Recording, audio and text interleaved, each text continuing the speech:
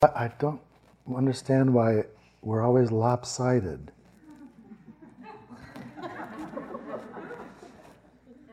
This side of the room is empty almost, and this side's full.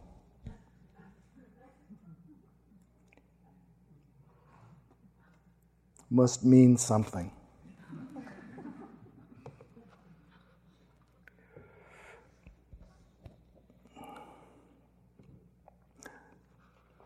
I'd like to talk with you tonight about a topic that's really very dear to me.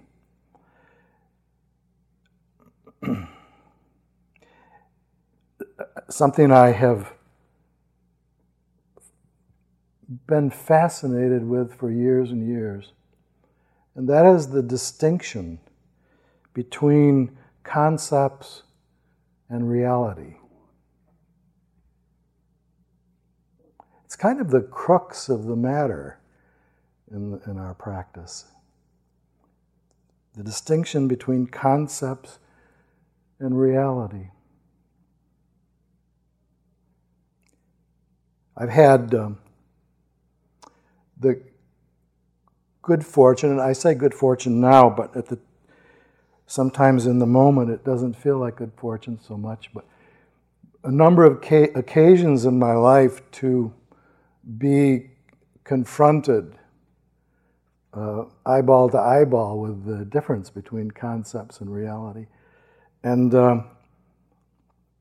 they're wonderful experiences, but they often are somewhat shocking when they happen suddenly.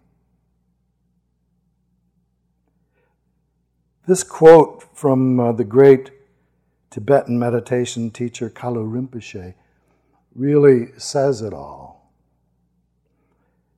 He writes, "You live in illusion and the appearance of things." It's quite a statement. You live in illusion and the appearance of things. There is a reality. You are that reality. When you understand this, you will see that you are nothing. And being nothing, you are everything. That is all. I feel like saying, thank you very much. What does it mean? What is he saying here?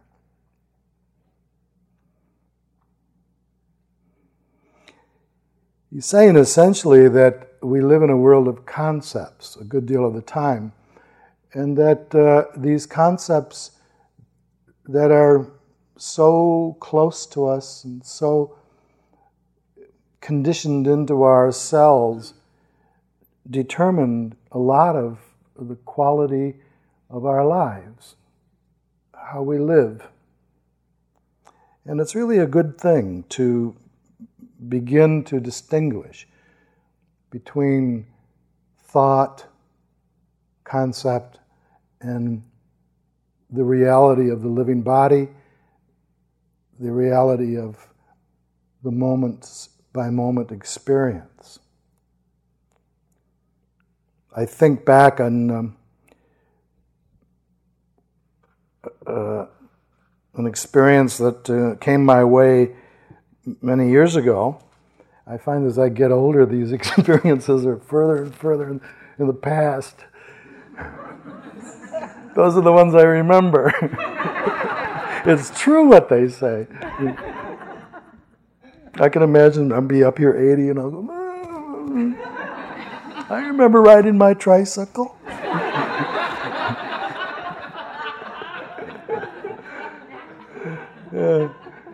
In 1975, the second summer that Naropa Institute was functioning, and Chogyam Trungpa was there, and Jack Kornfield was there, and Joseph Goldstein were there, and I was teaching in the Department of Psychology Gestalt therapy. And I was very excited about this. I'd been a Gestalt therapist for a number of years, so it wasn't like, I didn't feel prepared. But I had only been working during my whole career with groups of no more than 20. And that's sort of standard in Gestalt circles, literally circles. So the day of my first class at Naropa, I didn't really know what to expect, and I kind of innocently wandered into the building where the classroom was and looked on the bulletin board, and room 202, and I opened the door to room 202, and it was an auditorium full of people. There were about 250 people in there, and then there was a stage.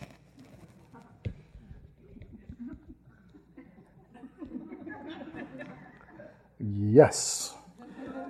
So I immediately dissociated. Truly. It's amazing the powers that we have to take care of ourselves. Otherwise, I would have fainted, probably. Because I had a very, very troublesome fear of public speaking. And, they say that the fear of public speaking is worse than the fear of death, actually. And I do believe it. So in that dissociated state, I walk down the aisle and I walk up on the stage and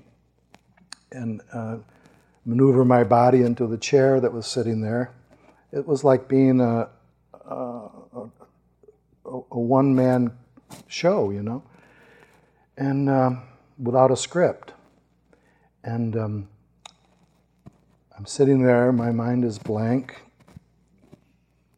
and, okay, people are watching, waiting, do something. So I said, I hear the air conditioner.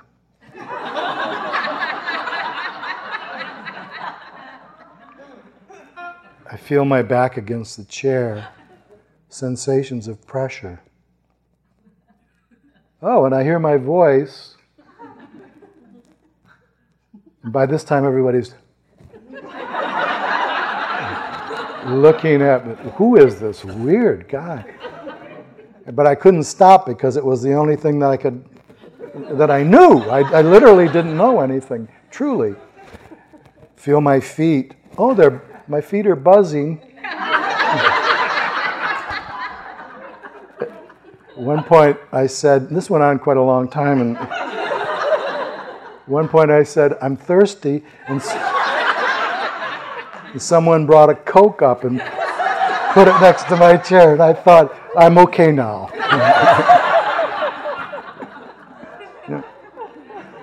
I had so many concepts going in there, conscious and unconscious, about what it was to teach a Gestalt therapy class and how to do it from my past, and everything was altered the minute I walked in the door, and my mind stopped. And what came back was reality. Because when I said, I hear the air conditioner, that's all that was happening. It was a very wonderful lesson in the difference between concepts and reality.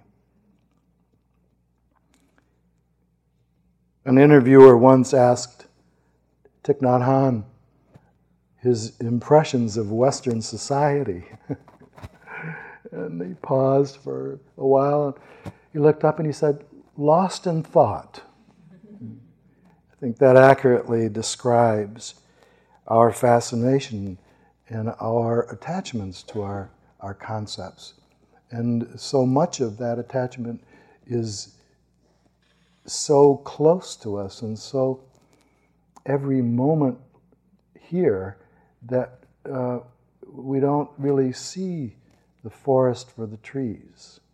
Occasionally we do, in moments like I just described, and those are moments of waking up, actually. So what are these concepts that run our lives so powerfully. There are many. One of them is the concept of ownership.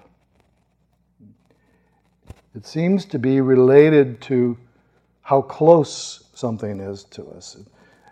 Physically, if something's really close to us, we assume that we own it. Can you imagine walking in the hall some afternoon and you look up and someone else is sitting on your zafu? It's your zafu and it's your place. You would be offended. We develop this sense of owning. My cat, my notebook, my house. When actually it's impossible to own anything. Everything just simply exists, comes into being here. All interrelated. All coming into being simultaneously. Nothing owns anyone or anything here. Another concept that really is very important to us is the concept of time. Did you ever think about what the future is or what's the past? We sit and thoughts come, plans. We have thoughts arising in the moment about something that we project out ahead of us and call it the future. But the thought, the thinking is happening in the moment. The same with the past. We project impressions and thoughts into the past and call it what happened back there sometime. But the actual process happens in present time. Or my life is run by the clock. Much of my day is spent hour by hour in therapy appointments. 1 o'clock, 2 o'clock, scene changes. 3 o'clock, scene changes again. Different person comes in, sits down, we talk, gets up and leaves. It all happens by the clock, and yet that division into time, hour by hour, is totally man-made. It's an idea, it's a concept that we place on the flow of events, the flow of experience. Concept of time. How important it is to us. Another one that's really close, that we barely notice, is the concept of place. When I first heard anyone talk about this, it was Joseph Goldstein. He has a talk that I love to hear on concepts and reality, and he usually tells this story in regard to place. Back in the days when these migrating hippies were crossing overland into India, which John was one here. There was a friend of Joseph's who was traveling overland and came to a vast desert, very bleak place, nothing in sight. And down through the center of it, there was a dry creek bed. And over the creek bed was a metal bridge. One side was painted red, and one side was painted green. And in the center was a big iron door with bars. There were soldiers in one color uniform on one side of the bridge, the red one, and soldiers in uniform on the other side. In order to cross over the bridge, you had to present your papers to one soldier, and he presented them to the other soldier, and if the papers were in order, they opened the gate and you walked through in the middle of nowhere, crossing a border. You see, concept of place, totally constructed out of the mind. When you think of it, the earth doesn't have lines on it that delineate California.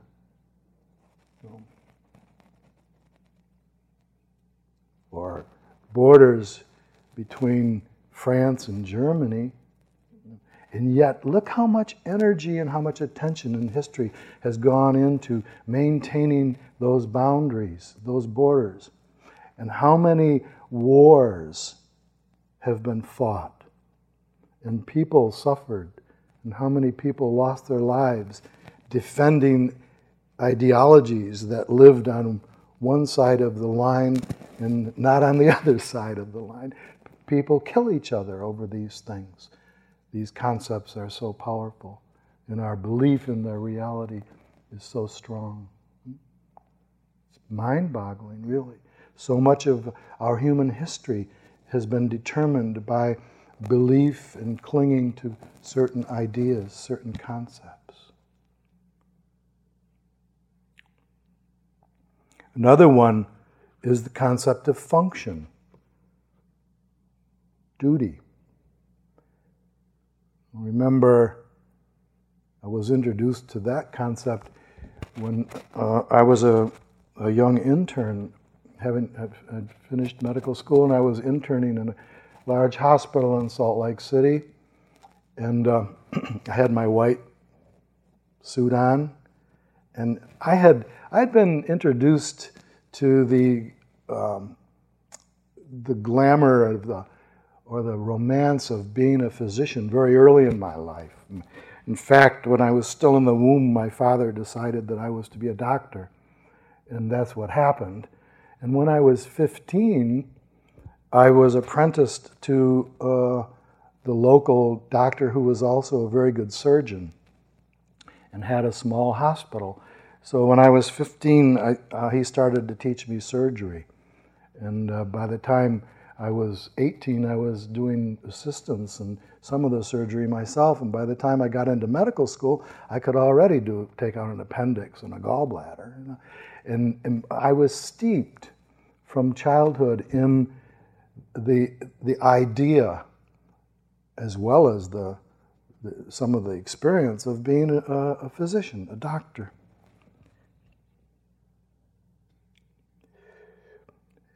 My internship, I wore this white suit really proudly, and I was very much into all the concepts. The healer, the helper, the one who comes in the middle of the night and gives respite from pain, the poetry of it. And I was quite full of myself. And very early in my internship, I was on duty in the medical service one night about 3 a.m.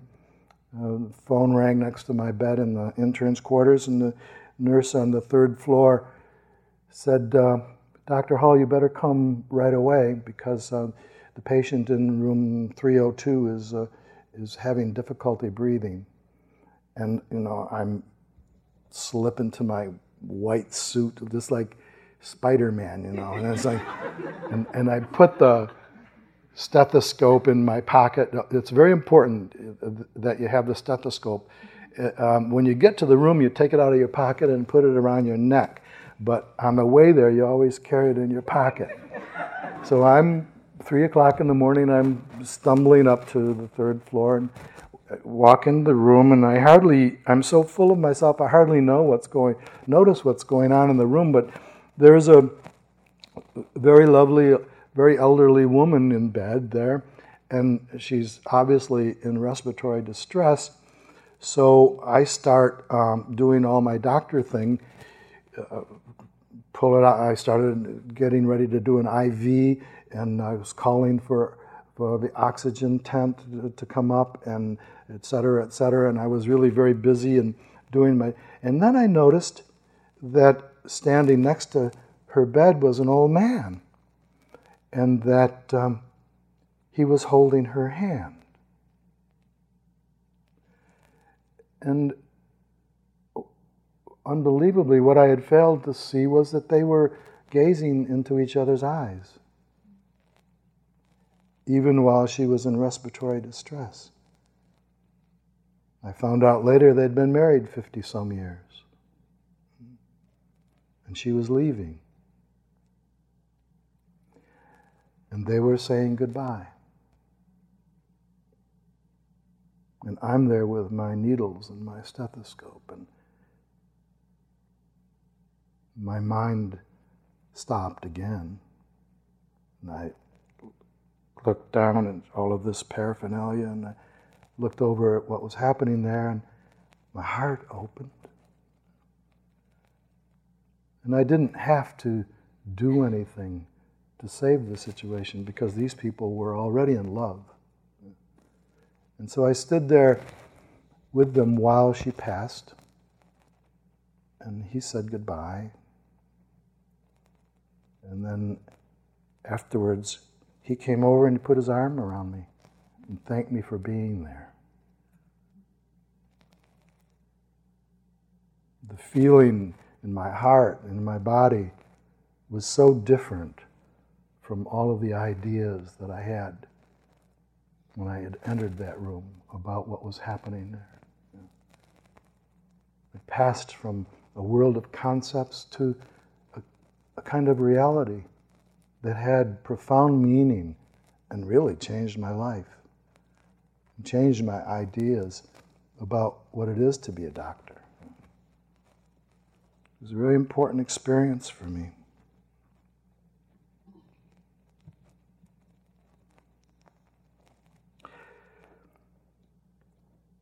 One of the most important, and that story illustrates it, one of the most important concepts that we carry with us is the concept, the granddaddy of them all, the source of all of the struggle, is the concept of self. The idea that there's someone here to whom everything is happening, that there is an utterly separate, utterly independent,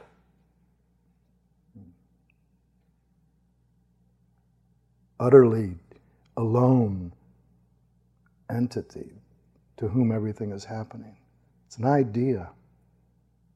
It's the concept that really runs us all. I remember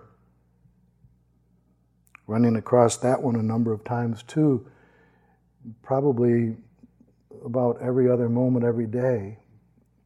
But I remember particularly during my very first Vipassana retreat, when all of this business of the distinction between experience and thought, concept and reality began to be really very graphically in my face and important to me. It was at my first retreat. It was a 12-day retreat in Cupertino. We're talking 1974. And it was there were maybe 20 of us there, something like that. Joseph was teaching, and Sharon was teaching, and Jack was teaching that retreat. And they had just begun teaching Vipassana in the United States. They all had just come back from the Far East. And I was friends with them and went to the retreat to kind of check out what it is that they were doing. And it took place in an abandoned high school. This room is such a glorious place to be. And those of us who started retreats in the old days, we spent our meditation time under leaky roofs and with mold growing on the floor and no heat. And this is splendor. This abandoned high school was a very grim, institutional kind of place. Every tile linoleum on the floor, fluorescent lights flickering on and off, stainless steel everywhere. And the meditation room was the cafeteria. And it was cold. And it just happened to be this time of year in the rainy season, and it was pouring rain outside and very cold. And I want to tell you, it was depressing. About 5 days into the thing, we were doing walking meditation, and I think I probably was swimming around in despair at the time. And we used to do the walking in that retreat. We did the walking meditation in the middle of the cafeteria floor in a circle. We'd line up, we'd get in a circle and just walk around like that, slowly. So we all walked at the same pace. Well, if you can picture the scene, everybody's got blankets over their heads, and it's like this very gloomy room, and we're lifting, moving, placing around in the circle. Silence. Nobody's looking at anybody. And I actually was in great fear of my sanity. And I peeked out from under my blanket at one point and saw that this was happening. These entities were walking around like that. And I thought, oh my God, these poor people. They're in hell. And then I continued walking, and then it dawned on me, oh, I'm here. I'm one of them. And the concept of separate self in an instant fell away totally. And my heart opened again, and for the very first time, I knew what compassion was. We were all there together. When the heart opens and there's no self running the show, what's left is love and compassion. It was a wonderful moment. Concept of self. Well, you might be wondering at this point if this is what's steering the train here, all these concepts that have no tangible reality, what is going on? What is real? And that's a good question. In the Buddhist teachings, in the teachings of the Buddha, he has given us very specific information about that. First of all, he said reality is what can be experienced bodily. And that there are 4 ultimate realities in distinction to the unreality of concepts. There are 4 ultimate, I love that word, ultimate realities. That means you can count on them. There are 4 of them. The first are the material elements: earth, air, fire, water. The elements out of which all of the material world that we inhabit is constructed. The earth element, which is the quality of extension or hardness or softness. You experience it in the body as the sensations of pressure on the bottoms of your feet in walking meditation, or in your butt when you're sitting on your cushion. The sensations of hardness and softness are the manifestation of the element of earth in the moment. The other, air, the air element, comes to us as the experience of vibration and movement. So when you're sitting and you're really paying attention to the sensations of breath, and you feel those little, in Germany they call them Kribbelings.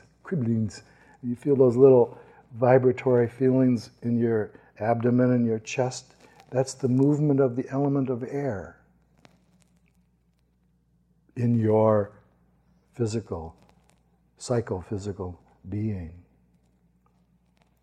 Then the water element is the element that brings fluidity and cohesion.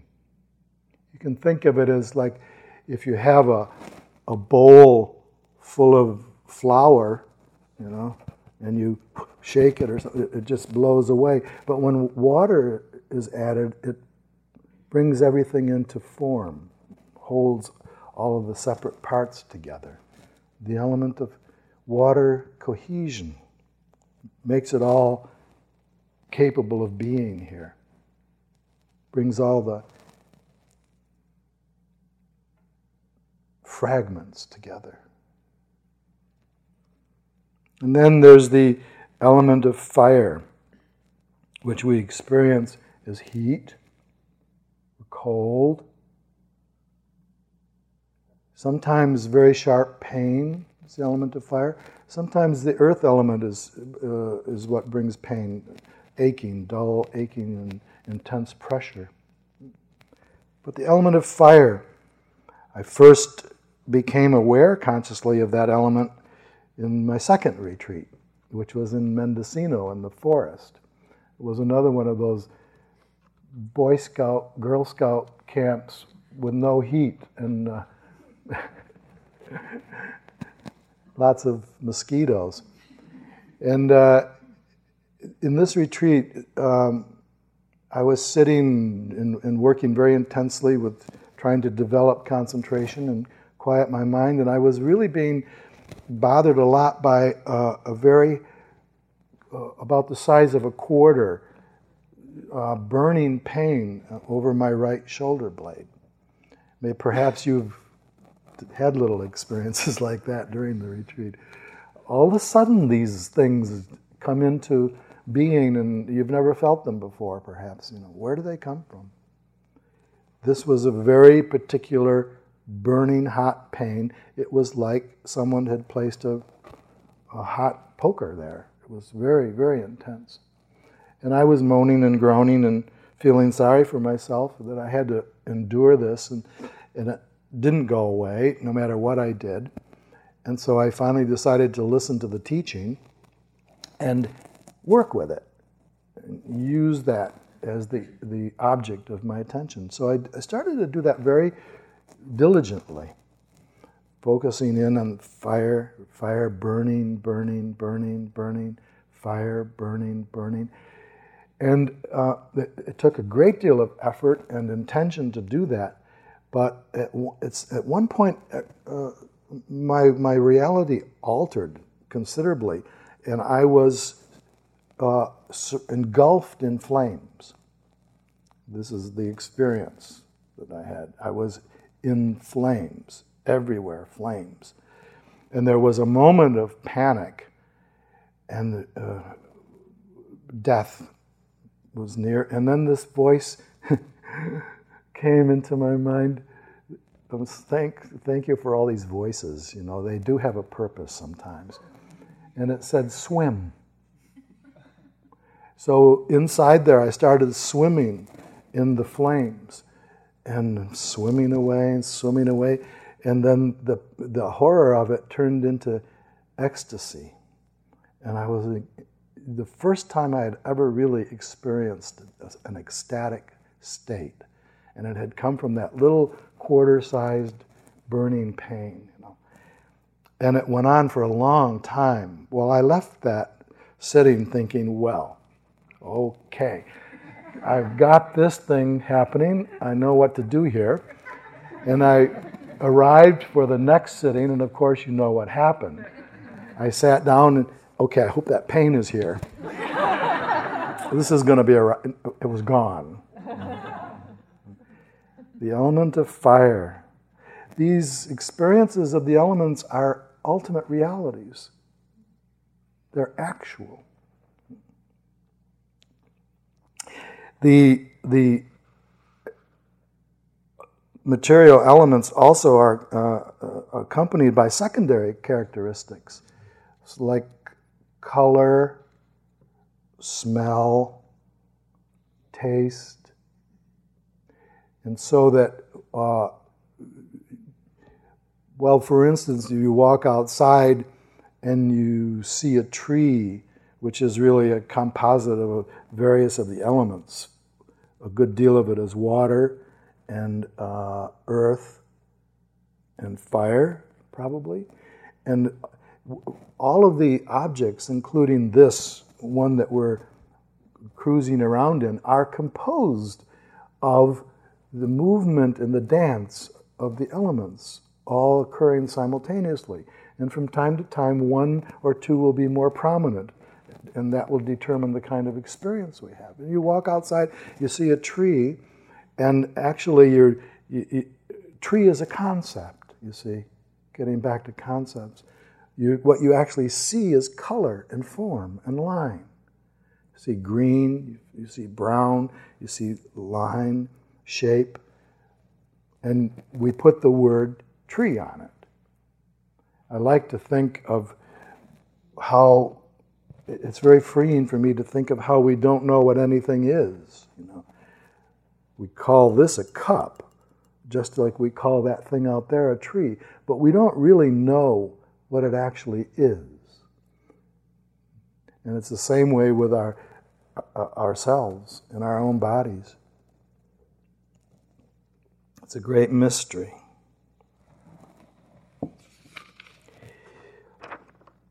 The concepts, strangely enough, are very static, tend to be frozen, our concepts in our minds, whereas reality itself is in constant flux and change. One of the, I might have mentioned earlier, one of the most important concepts that we live in is the concept of the body itself. Now, if you take a moment and close your eyes, just do this little experiment. I think you've probably done it before. And put all of your attention into your right hand. Focus on the experience inside your right hand. It's very likely that what you experience there is vibration, tingling, warmth. What happened to hand? You see, the body is a concept. Hand is a concept. What you actually encounter as reality are the sensations of the elements in that little experiment. The same goes true of your entire body. You do know that the closer you get to this body, and you get closer and closer and you start putting it under an electron microscope, it's almost all space. It's almost emptiness. It isn't what it appears to be at all. And that's so of the entire conceptual world that we live in. It's no wonder we walk around with this sense of being in a dream and not knowing what reality is, because we so rarely are trained in our upbringing to be attentive to what it is that's actually happening. We get fascinated, in our educational system teaches us, we get fascinated with thinking about what's happening, analyzing it, describing it, trying to communicate it to each other.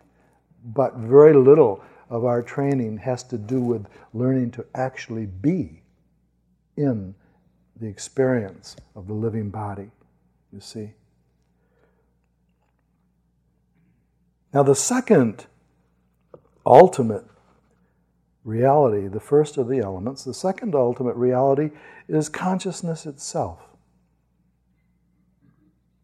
We tend to think of consciousness as a constant flow, a steady, persistent, constant thing. In actuality, consciousness is arising and passing away in each moment. The mind moments are so rapid, the teachings go, that it appears constant, but it's like in the movies, you know. what looks like the constant story unfolding on the screen is really a series of stills moving rapidly through the projector. In the same way, our consciousness is born into this world, moment to moment. Joseph Goldstein says in his book, 1976, by the way, The Experience of Insight, it's a classic book, in the chapter on concepts and reality, he says, the second of the ultimate realities is consciousness. Consciousness is the knowing faculty, that which knows the object. Sometimes people have the idea that in this mind body there is one consciousness from birth to death. The idea that you're the same person being here from birth to death. One observer who is knowing everything. This idea gives rise to the concept of a permanent self. It occurs when we have not silenced our minds enough to observe the flow of knowing. Consciousness itself is arising and passing away in each instant. There is not one mind which is observing all phenomena. At every instant, mind is created and destroyed. The consciousness that hears is different from the consciousness that sees, or tastes, or smells, or touches, or thinks. There are different mind moments arising and passing away every instant. When the mind becomes quiet, it is possible to observe this flow of consciousness. Insight into the flow and impermanence of the knowing faculty, the flow and the impermanence of the knowing faculty, understanding that there is not one knower, one observer, but rather an ongoing process at every moment, exposes the illusion of a permanent self. That's mind-boggling, isn't it?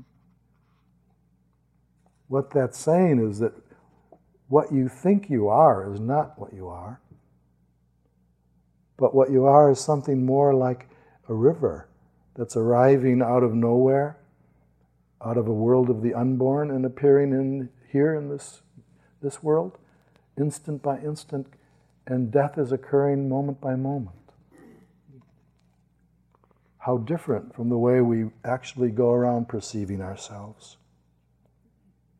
We are like, Joseph goes on another page, we are like a big moving jigsaw puzzle. The pieces of the puzzle are the material elements, consciousness, and mental factors. When the pieces join together in a certain way, we see man, quotes man, or woman, tree, or house. But that is only the picture of the arranged pieces, the concepts.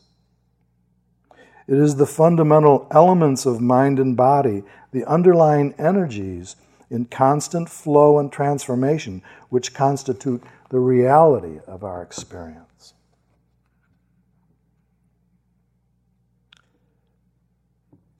The third of the ultimate realities in the Buddhist teachings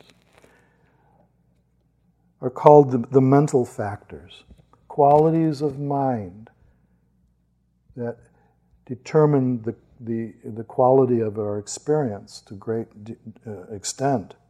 There are three what's called wholesome mental factors, and three that are unwholesome, so-called. The unwholesome ones are greed, hatred, and delusion. Greed, now bear in mind these are ultimate realities. Greed in the mind has the quality of grasping. It has the quality of stickiness. It reaches to pull things toward it. Greed in the mind.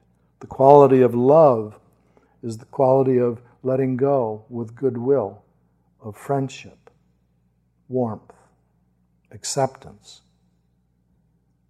Delusion, The mental factor delusion is the factor that clouds the mind so that we can't see clearly what's happening. It's like when delusion is, the mental factor delusion is prominent in our experience, it's like walking into a dark room with no light, and you start stumbling around over the furniture. And then you turn on the light, and the wholesome mental factor of wisdom comes into the experience. You see, wisdom is the mental factor that allows us to see clearly, brings light into the darkness. The other wholesome mental factors are generosity or not possessiveness, letting go, giving, willingly and with enthusiasm, generosity, and love. Love, the emptiness of grasping, the absence of grasping, the absence of aversion, the absence of delusion, the sense of goodwill.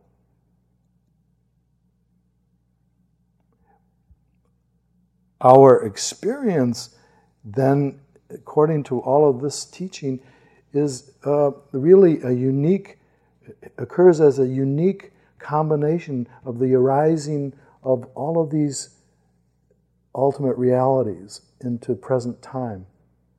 The arising of the dance of the elements, the arising of consciousness, the knowing, and the arising of certain mental factors that paint the whole picture with certain qualities like greed, hatred, delusion, love, kindness, wisdom, generosity. All of these ultimate realities are what we actually experience. The concepts that we get so lost in merely point to the experience. They're never the experience itself. And when you think about it, or when you're in your sitting practice, you may have noticed you can't really experience a thought. They're so nebulous, rising. Joseph likes to call them bubbles. They arise out of nowhere like bubbles and pass before your conscious knowing, and then pop and disappear like bubbles. You can't ever really get a hold of a thought. It doesn't have the guts, the oomph of real experience. But then turn your attention to the ache in your back or the feeling of vibration in your chest.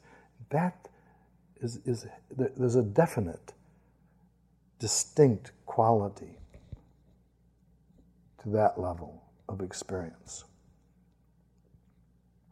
Another thing that a metaphor that Joseph likes to use and has struck me over the years is so beautiful is the metaphor of the cave in Plato's Republic, where there is this group of people who are in the cave and they're all chained together, and they're chained in such a way that they're looking at the wall, the back wall of the cave. And back of them is a large fire, and then there's a whole procession of beings walking along between them and the fire. And so that the people in the cave who are chained there are looking at the shadows of the people walking behind them. And they take that for reality, like we take concepts for reality. And then every once in a while, one of them struggles free and breaks the chain and turns around and sees, oh, it's a whole other picture back there. Sees the actual people walking and has a moment of awakening. Another metaphor for the whole situation that I'm describing is the Big Dipper. Joseph likes to talk about the Big Dipper. If you go out on a clear night and look at the night sky and you look for the Big Dipper, you think, oh, there's the Big Dipper. But actually, there is no such thing as a Big Dipper. There are stars placed in certain ways in space, and we call that shape the Big Dipper. But it's become so common that we think of it as a thing up there floating around. You know? I'd like to read to you a poem, one of my poems that really is very much about this whole topic, and it's called The Mansion. The word mansion in this poem refers to the body-mind, our, so to speak, where we live. And it's a poem that describes the focusing of attention in the sitting practice becoming more and more and more precise as the inward focus sharpens, becomes clearer and clearer. In other words, there's a moving from the outside to the inside in this poem. It's a description of that, coming to clarity, coming to a wakeful state. Goes like this. This mansion where we live has many rooms. For most, the favorite hangout is the drama room, sometimes called the place of stories. Yesterday's conversations are retold there. The wounds of childhood sleep deeply, then sit up wide-eyed from nightmares, walk into the day, and suffer from the replay, prisoners of the past. The drama room is fine for laughter, too. Neurosis pulling at your sleeve and doing floppy hat routines, falling on the knees, tap dancing across your screens in search of applause or sympathy. Everybody out to get even with somebody or waiting to fall in love. There are 7 basic plots that get redone with endless variations just for fun. The next room is where feelings happen, behind the story and just below the mind. All the drama finds its way into the body, pulls it this way, constricts it that. Every meaningful glance, every jealous moment sends its current through the nerves, transforms itself to impulse, contracts the muscles, and pulls upon the bones. In the feeling room, we pay attention to the pressure of contraction, the connective tissue, making its demand. And that leads us to the sensation room. Life happens in the raw.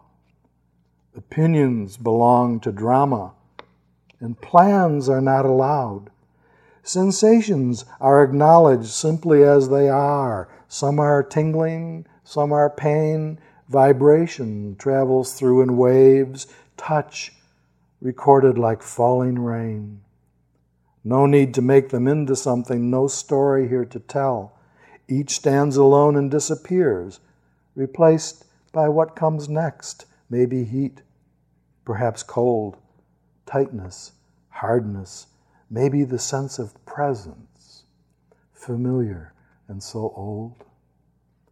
Sensation without drama, presence without history, no story to be told. Sensations move like blinking stars. The body has no form, no familiar shoulders, no arms to make us warm. Only life emerging now, insistent, demanding, and ecstatic, full of movement, abound with power, running behind the eyes and darting out the fingertips, dissolving all identity, becoming isness, arriving Buddha nature, the same as birds and song, making toast in the morning, head upon the pillow in the night, walking to the kitchen, turning to the right, whispering to a lover, the act of looking and the sight. The mansion is the great one. We who live here are mirage. Only the one who lives is here, smiling when the tea is hot, spreading on the jam, bringing down the laundry and wiping out the cooking pot. How wonderful is this body. How tender is the love. We imagine we are separate, but the truth is all above us, all around us, below us, and above. I want to close with one very more recent story. A couple mornings ago, concept and experience, concept and reality. A couple of mornings ago, I woke up for some reason feeling great sorrow. It just was awash in sorrow. And came to the first morning sitting and started to work with that as experience. The body and became despair, deepened, became really deep despair, something that I haven't felt in a long, long time.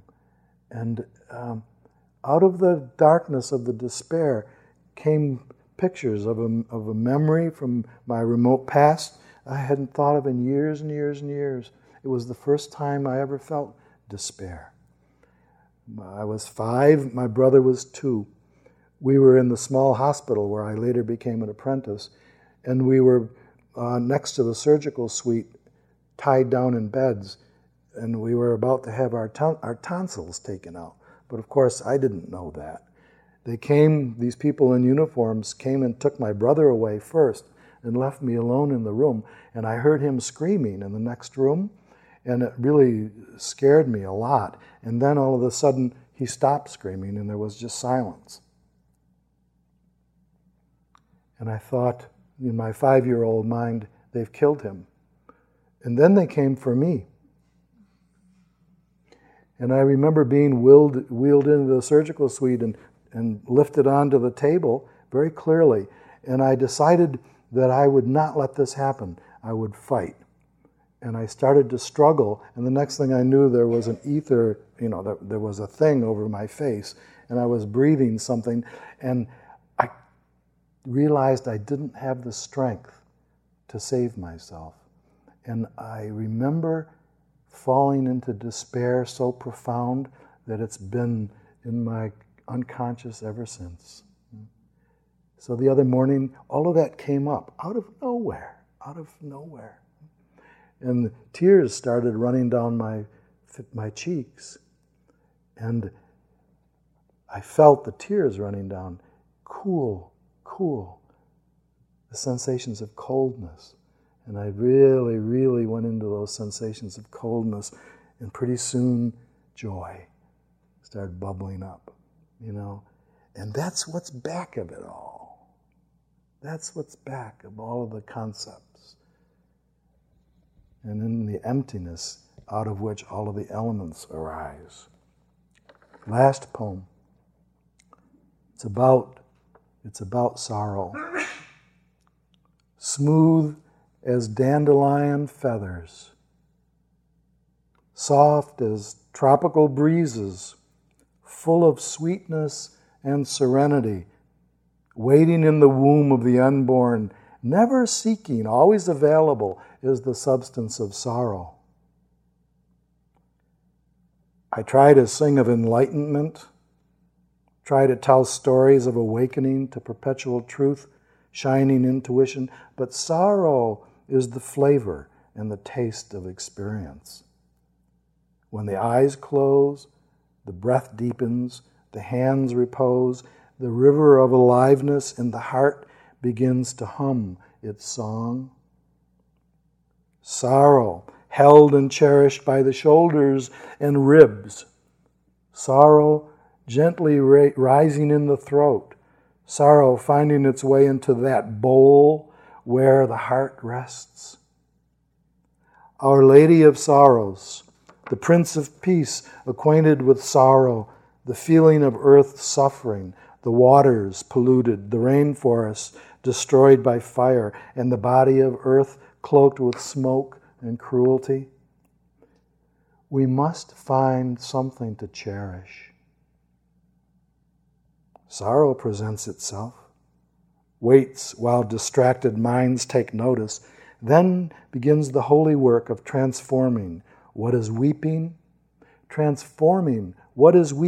love for everything that is, simply because it is. And so are we.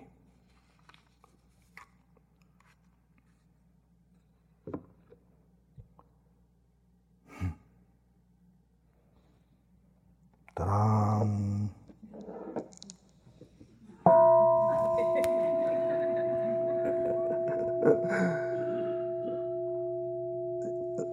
Sometimes I think I'm a drama freak. Thank you for listening.